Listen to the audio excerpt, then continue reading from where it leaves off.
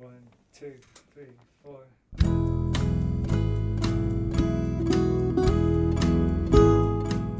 Hello, you're listening to the Skylight Books podcast series. We are a general interest independent bookstore located in the Los Feliz neighborhood of Los Angeles, California. This year, because of the coronavirus pandemic, we've had to close our store and cancel in-person events. But Skylight is your neighborhood bookstore, and we are finding ways to create community even while we're far apart. In the coming weeks, we'll be putting out lots of new audio content to help you discover new books, connect with authors, and check in with your favorite booksellers. To learn more about how you can help keep Skylight alive, please visit our website at skylightbooks.com or check out our social media accounts on Twitter and Instagram. You can subscribe to the podcast on Podbean, iTunes, and Spotify. Thank you for listening and enjoy.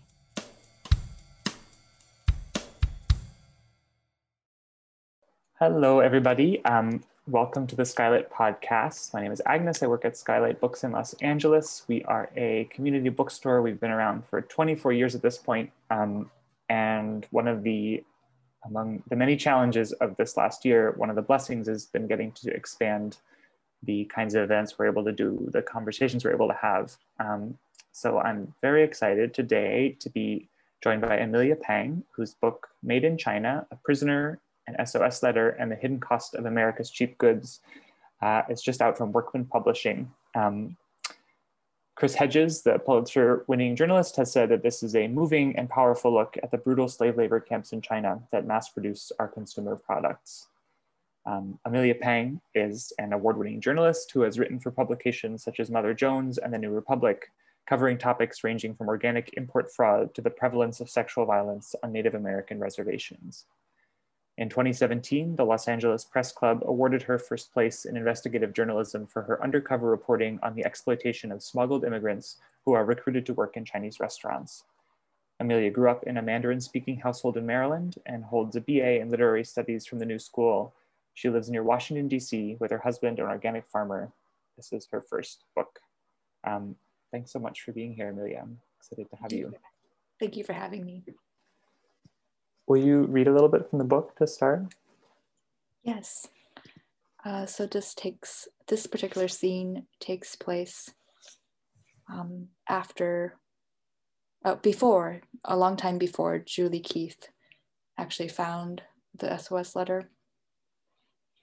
So Masanjia, China, 2008, 4 years before Julie found the letter. There was a window on the second floor of the workshop from which a paved road beyond the fence was visible. Cloaked by the shadows of trees, the empty road was barely discernible, but once Soon saw it, he could not unsee it. He would steal glances outside every time he passed the window on the way to the toilet. The road was always desolate until one morning when someone rode by in a red electric rickshaw. Soon's heartbeat quickened as he stared at the human figure. He had been in the labor camp for so long that he sometimes forgot he was alive. When Soon first touched the gravestones his team had to make, he was surprised by their softness. It was only then that he realized they were decorations. A guard later told him the merchandise would be exported to countries celebrating a Western holiday that took place in the fall. It was a new concept for Soon. Most Chinese people did not celebrate Halloween. He and the other prisoners coated the foam with liquid latex before dipping it in black dye, which had a dizzying scent. They waited for the color to dry and harden. With a wet sponge, they scrubbed the foam to create irregularities that lent the gravestones a time-worn appearance. Smudging their faces with black paint as they wiped their sweat, they labored like this from 4 a.m. until 11 at night, their feet always damp from standing in pools of black water. The fastest prisoners produced up to 20 tombstones a day, but Soon, with his worsening health, could only make 5 or 6. The team was sometimes forced to stay up an entire 24 hours to meet production demands. Soon stole moments of rest by closing his eyes while his hands continued the motion of scrubbing. Fragments of memories came to him when he used to buy his wife gifts, shirts, scarves, jewelry. She never seemed to care which colors he picked. As long as it's from you, she would say. The decrepit gray building where Soon manufactured decorative gravestones used to house women too. By 2008, the female forced laborers were imprisoned in a separate, newer building. But for decades before that, they ate in the same canteens as the men and experienced torture in adjacent rooms. There were still bloodstains on the walls of what had been the women's torture room, where those who would not submit to authority or change their political or religious beliefs were re-educated. The men in Soon's unit dreaded working at night. When their minds played tricks on them, they saw moving shadows and heard unexplained sounds. Some inmates claimed they could hear women sobbing, the ghosts of those who had killed themselves. Historically and presently, the women at Masanjia labor camp experienced arguably worse torture and degradation than men. The guards would jam and twist toothbrushes up women's vaginas, pour chili powder into their genitals, and shock their breasts with electric batons. Then they gang raped their victims, who often vomited blood afterward. According to survivors, the women in the camp made uniforms for the Liaoning Forest Fire Prevention Department, shirts for a South Korean company, and downcoats for an Italian brand. But unlike the men who worked with feathers, the women did not have protective masks to wear. The clothing was exported under a commercial name called Xinyu Clothing Company Limited. Researchers from the U.S.-China Economic and Security Review Commission later confirmed that the garments company's corporate address was the same as the labor camps. So there's a story in Oregon that is sort of the kernel of this book. Will you tell us that story? Yes. In 2012, an American suburban mom named Julie Keith opens up this brand new package of Halloween decorations from Kmart. And as she's tearing open a cellophane and taking out all the packaging waste, an SOS letter falls out from the political prisoner in China who had made and packaged this very product. So the book tells his story, how he ended up in a labor camp. But it also takes a deeper look at the holes in our supply chain and the deeply flawed ways that a lot of companies are auditing their Chinese suppliers. There's a lot of different factors that contributed to making it really easy for something that was manufactured in a labor camp in Liaoning, China, to end up selling at a Kmart in Portland, Oregon. Well, and there's obviously so much to talk about, and I want to talk more about those supply chains and the consumer side of these things in a bit. But I want to start with these labor camps. They're words being used to describe these, like gulags and slave labor, which it seems are not at all an overstatement. Can you tell us a little bit about these labor camps? Right, yeah. So many of you have probably heard about the Uyghur re-education camps in Xinjiang, China at the moment. But the Uyghur camps are unfortunately not a new phenomenon. They're the worsening of a pre-existing forced labor system and the rapid expansion of it. But these labor camps have really existed since the 1930s.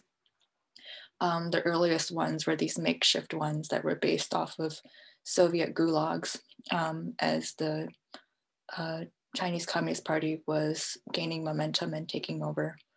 Of course, the issue of forced labor existed way before the Chinese Communist Party took over power. Corvée labor was a huge issue in ancient China. And of course, it's an issue that's not limited to China at all.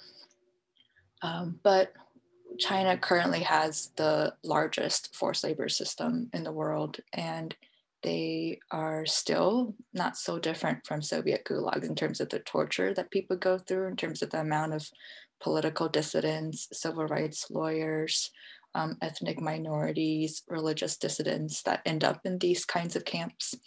And they are unfortunately producing a lot of goods for people like me and you. Can you just included a sort of a list of answer to this question, but who are some of the people who are in these camps? I mean, I know the Uyghur camps that have been in the news lately are religious minority, but who else are the people who are in these camps? Absolutely. There's a lot of underground Christians because in China, the state-controlled churches, they preach a very different kind of Christianity from what most Christians consider Christianity. At the end of the day, their allegiance has to always be with the government first and not so much with their religion. So if you want to, a lot of underground Christians feel like if you actually want to have faith, you've got to start your own informal church in an apartment or something like that. And a lot of those end up getting caught by the police, and they end up in labor camps, the people who attended them. There's also the Falun Gong group, which has become quite controversial in recent years in the US. That is problematic. That's another whole other issue that deserves to be its own book. But what a lot of people don't realize about Falun Gong is that when it was banned in the 90s in China, they became a pretty influential democracy activism group, almost. Like they could organize very, very well and very effectively in terms of protests and just setting up different kinds of media and ways to disseminate an alternative information to what the Chinese government, countering what the Chinese government was saying about them. And Chinese human rights groups have told me that they tend to work with Falun Gong. Some of them work with Falun Gong to help disseminate information to people in China who are looking for news about Chinese democracy and things like that. So they've played an interesting role in China in that regard. And a lot of them have ended up in labor camps over the years. And of course, then there's also ethnic minorities like Uyghurs, Tibetans, and different kinds of Turkic ethnic minorities like the Kazakhs, who just, the Chinese government really, really wants to force assimilation for these people. And if they feel like they're not learning the Chinese language well enough, or they're still pretty religious, or if they have any tendency to maybe want independence from China and start have their own culture celebrated more, have a safe space to celebrate their ethnicity and culture, these kinds of things land people in labor camps. And there's civil rights lawyers who defend the people in these camps, often end up in camps themselves, or they, and pro-democracy activists. I wouldn't be surprised to hear if a lot of the Hong Kong activists end up doing forced labor. Many of them have been arrested and sentenced. And, it's just a really long list of all different kinds of people that end up there. How long do people end up, is there a pattern of how long people serve in these camps? Is it they sort of end up for an indeterminate period of time, or are people just there for a year or two? It really depends. For a lot of my book focuses on re-education through labor camps, which the sentence was usually 2 years or 2.5 years, but it could be arbitrarily extended at any point. People die in the camps all the time during their sentence there. And these are really informal sentences that the police department gives. They don't even have a trial to go. They don't go to court. They don't have access to lawyers. It's just kind of arbitrary, and the numbers do vary depending on whatever the police feel like sentencing. How many people would you say now are, like, as we speak, are in? How big are the camps, or how big is this? It's really hard to say. I mean, we don't have any one big source that has all of the accurate data, because the Chinese government doesn't release accurate data on this. So we only have bits and pieces of data coming from NGOs and individual journalists. I think we can make a conservative estimate that there's millions, and there's at least 1,000 camps, different kinds of camps. But a lot of human rights activists believe the numbers are much, much higher. We just can't document the data in any. It's really hard to document. Yeah, of course. So this is in part a story about these camps and their existence in China. It's also a story about the US and our culture of consumption. Can you talk a little bit about that side of the equation and how tightly tied to these camps all of us are? Yeah, absolutely. When I was first working on this story, I thought the issue lied more with the Chinese government's policies and perhaps corporate greed, the fact that corporations are sourcing from these kinds of places. But I think what I found out through my reporting was that actually the way that consumers like us buy products and support companies also plays a huge role in terms of influence how corporations source from these companies. Source from these factories.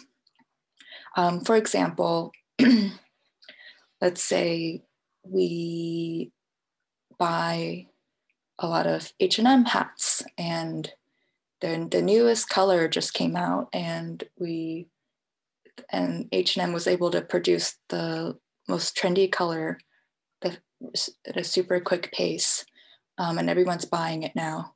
How did H&M actually make that shift in production to be able to produce the latest, let's say, lime green popular color on such short notice? Maybe that hat was supposed to be in order for black hats, but now lime green is the it color all of a sudden because a celebrity wore it. So they had to make a very, very rapid shift to just change all the colors of their hats that they had for an order they had already put in.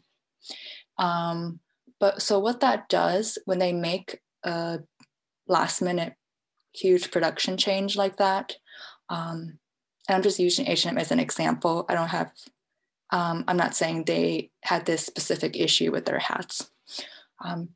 But when a company like that makes a last minute production change without giving the factory a realistic deadline to make the hats and to make the changes, then that factory often has no choice but to secretly and illegally subcontract the work to some really shady places, including prison labor. And because if they miss their deadline, they would be charged a huge fine most of the time, a fine so large for some of them that they basically end up paying the company to take their product and keep this contract with them. And they don't end up making any profit to sustain their workers. So that's a huge factor in why factories are secretly outsourcing to labor camps and other places like them. It's just a unsustainably fast production demands that corporations ask from them as a result of consumers wanting them and supporting corporations that are able to produce the latest trends at an extremely fast rate. And then the issue doesn't lie with only with fashion. There's issues with technology and Basically, every industry has this risk. And another factor that contributes to having a factory's decision to outsource work to forced labor in the first place is the unsustainably cheapness of the price that the company demands from them to make the product. There's a lot of Chinese factories, and they're really competitive. It's really hard for them to get a big brand to sign a contract with them. They compete viciously with each other to try to get a big contract with a famous brand like H&M, who can issue large production orders for them. And if H&M says, I just want it for this price and that's all I'm paying for, if you're not going to make it for me, I can find another factory who can reach my price. Then they will, if they can't actually pay their workers the legal wages, then they have to subcontract. If they don't have enough money to make the product themselves with their actual workers, then they have to subcontract to alternatives like labor camps to, be able to help do the full production. So I'm oversimplifying things a little bit, but that's generally to help readers understand why our purchasing choices often influence certain factors that compel factories to outsource work to labor camps.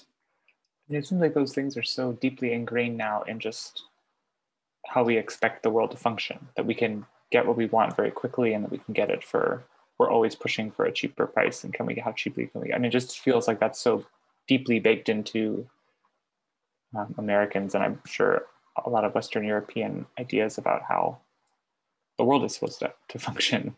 So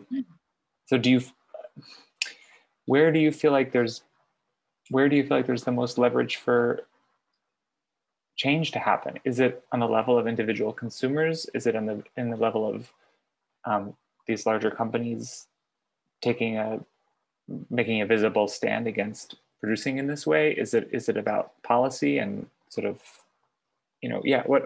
where do you see leverage points in this?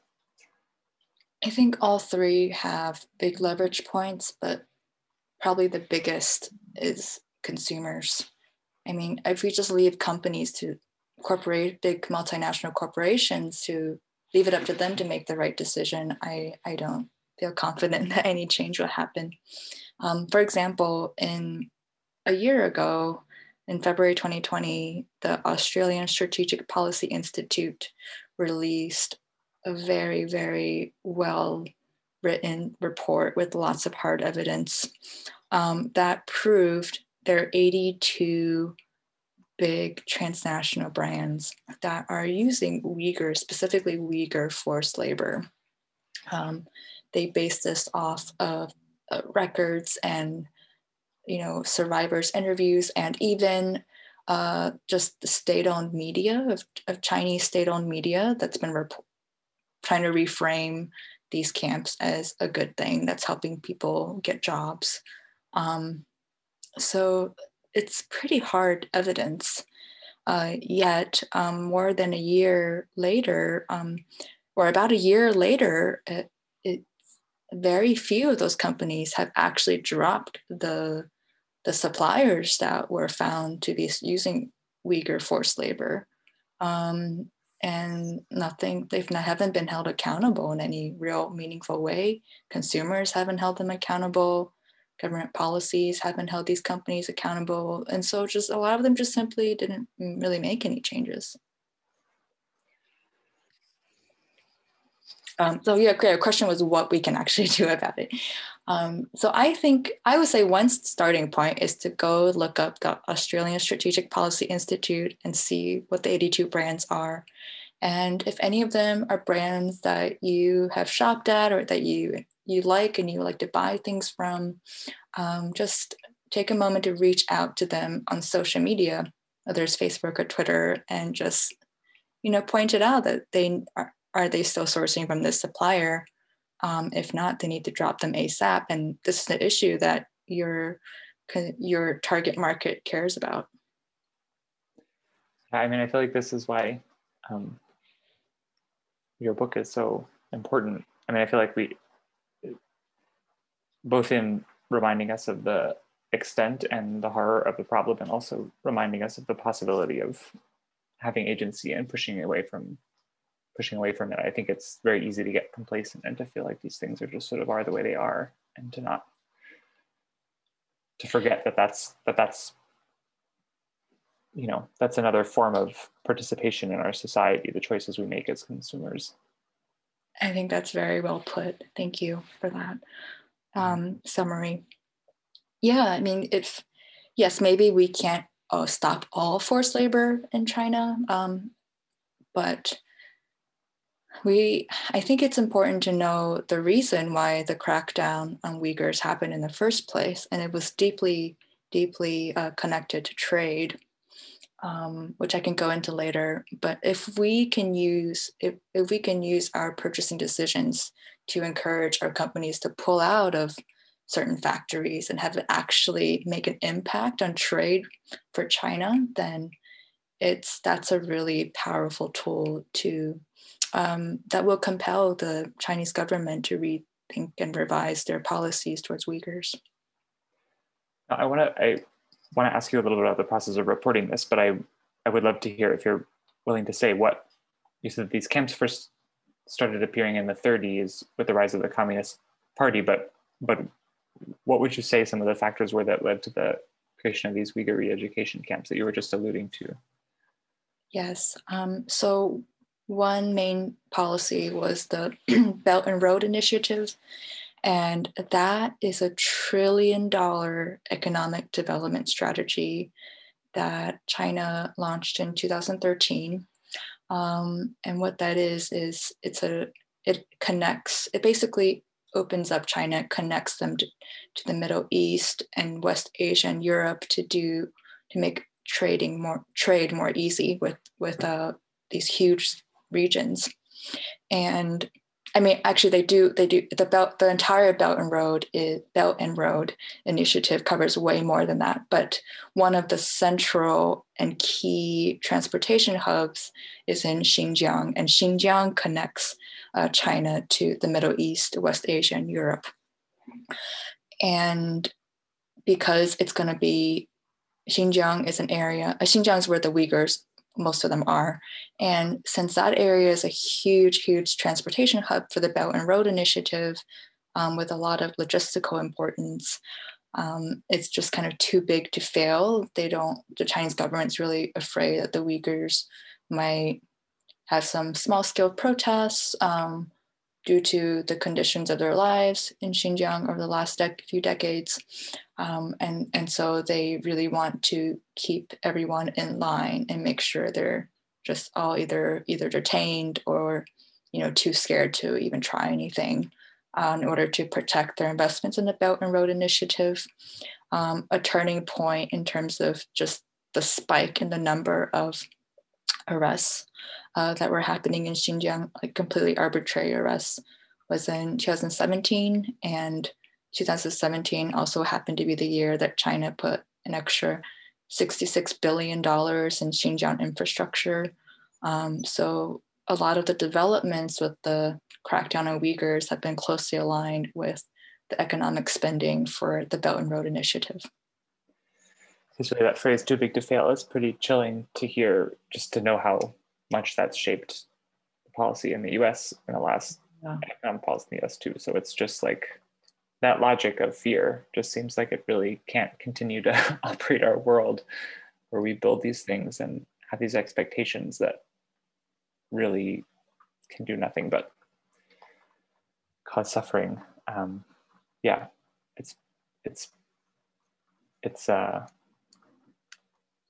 important to remember that these things are driven by consumer demand on the back end and also on the front end in a certain way, like that the fact that those investments are being made is because of an expected demand for a certain level of production and a certain, I'm just sort of repeating what you said, but it's pretty tightly tangled.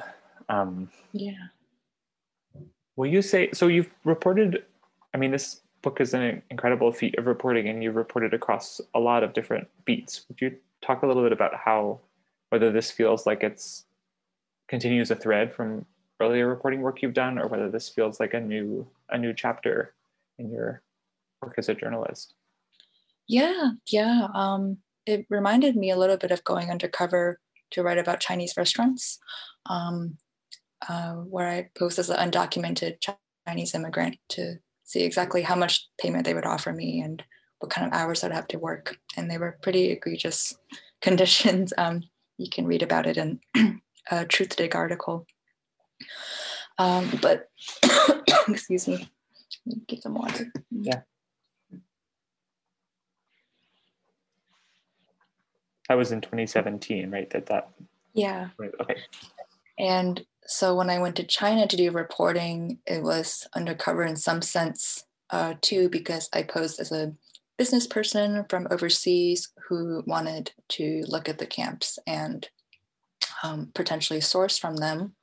And so I visited some and, went to the actual sites and talked to the employees and guards around the camps, and they basically openly admitted to me that these facilities have people working in them, and they are prisoners. One facility was called a drug detox center, but during my entire conversation with the employees on their work there, they just kept referring it to a prison over and over again. And they said, absolutely, we make a lot of products, we can show you around. There's a lot of facilities all over this area, they were just extremely welcoming and like oddly professional. It was clearly not their first time communicating with someone who wanted to buy products from them overseas. And so and it just didn't look like a drug detox center at all. There were these barbed wires, and you don't see the actual detainees going in and out or getting really any recreational time. Human Rights Watch did a great report on what are the experiences that people who end up in these drug detox centers. And for the people who are actually drug addicts, they get no support, no mental health support or services or any kind of individualized care to help them with addiction. It's just simply manufacturing work. That's it. And it's just egregious conditions and extremely long hours. It's forced labor. It's a labor camp. These people were never tried or never had to go to trial for anything. They just arbitrarily got put in there a lot of the times. Anyway, so I hung around these camps for a while, and I would follow the trucks that left these camps, the freight trucks that were coming in and go every 2 hours or so. They were very active.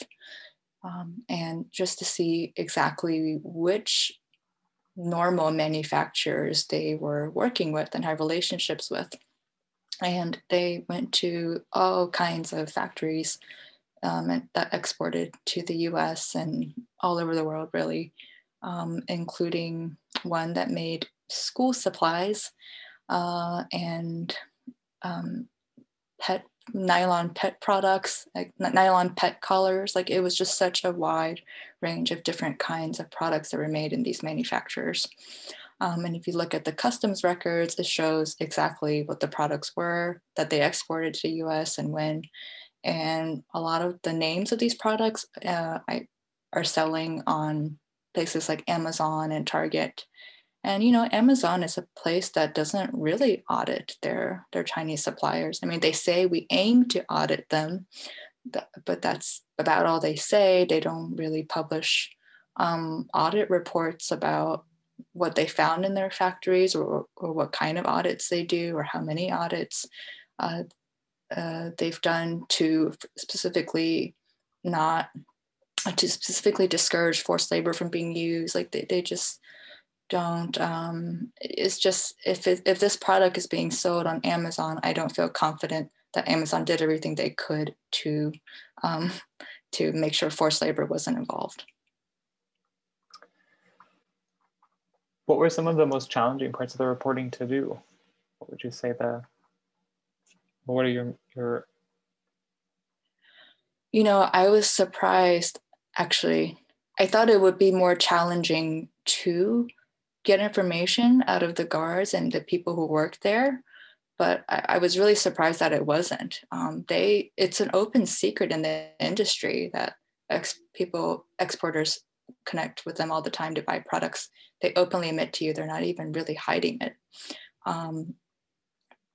Like you just show up and they will openly talk to you about it because they talk about it all the time with business people.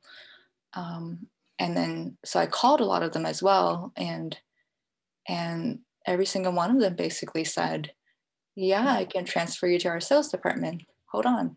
They all had a sales department, and nobody said, oh, we don't export these, or we don't actually make any products here.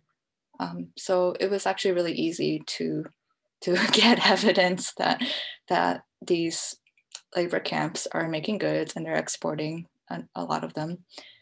So if I could do this as an individual, these corporations with all of their resources absolutely can find out a lot more than what I was able to, but just they don't really have an incentive to. Nobody's really asking them to, per se. So this is where we as consumers can do something about it. My book does list like specific things that you can ask corporations to do or to include in their transparency pages. Well, I encourage everyone to take, to get your copy and to take a look. There's obviously much more to the story than we can cover today. This is both sometimes is an awful question, but I'm also just curious. And what's next for you, or what's on your? I feel like it's an awful question because it's like your book is here, and this is that hopefully these conversations will continue, and that you get to devote some energy to continuing to advocate and share this story. But is there anything that's on your back burner, or that's in the back of your mind for what the next project might be? Yeah, that's a great question. I definitely want to write more about what's happening to the Uyghurs.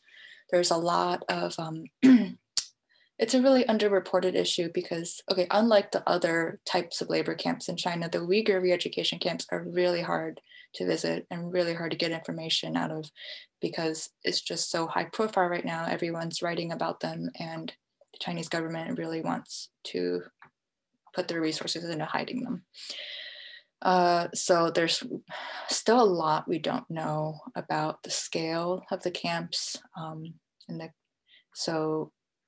and just what other kinds of experiences the detainees are actually having there. And we know there's torture, we know they're making a lot of goods, but there's just a lot more details that we are still trying to get.